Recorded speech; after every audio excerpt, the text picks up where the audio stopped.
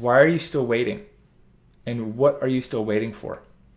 I know, COVID. But why are you still waiting to start a practice when there are others out there who are crushing it, having record years, people who are ready to take action and know what they want when they see it? Are you waiting for it to be perfect? Or are you waiting for permission?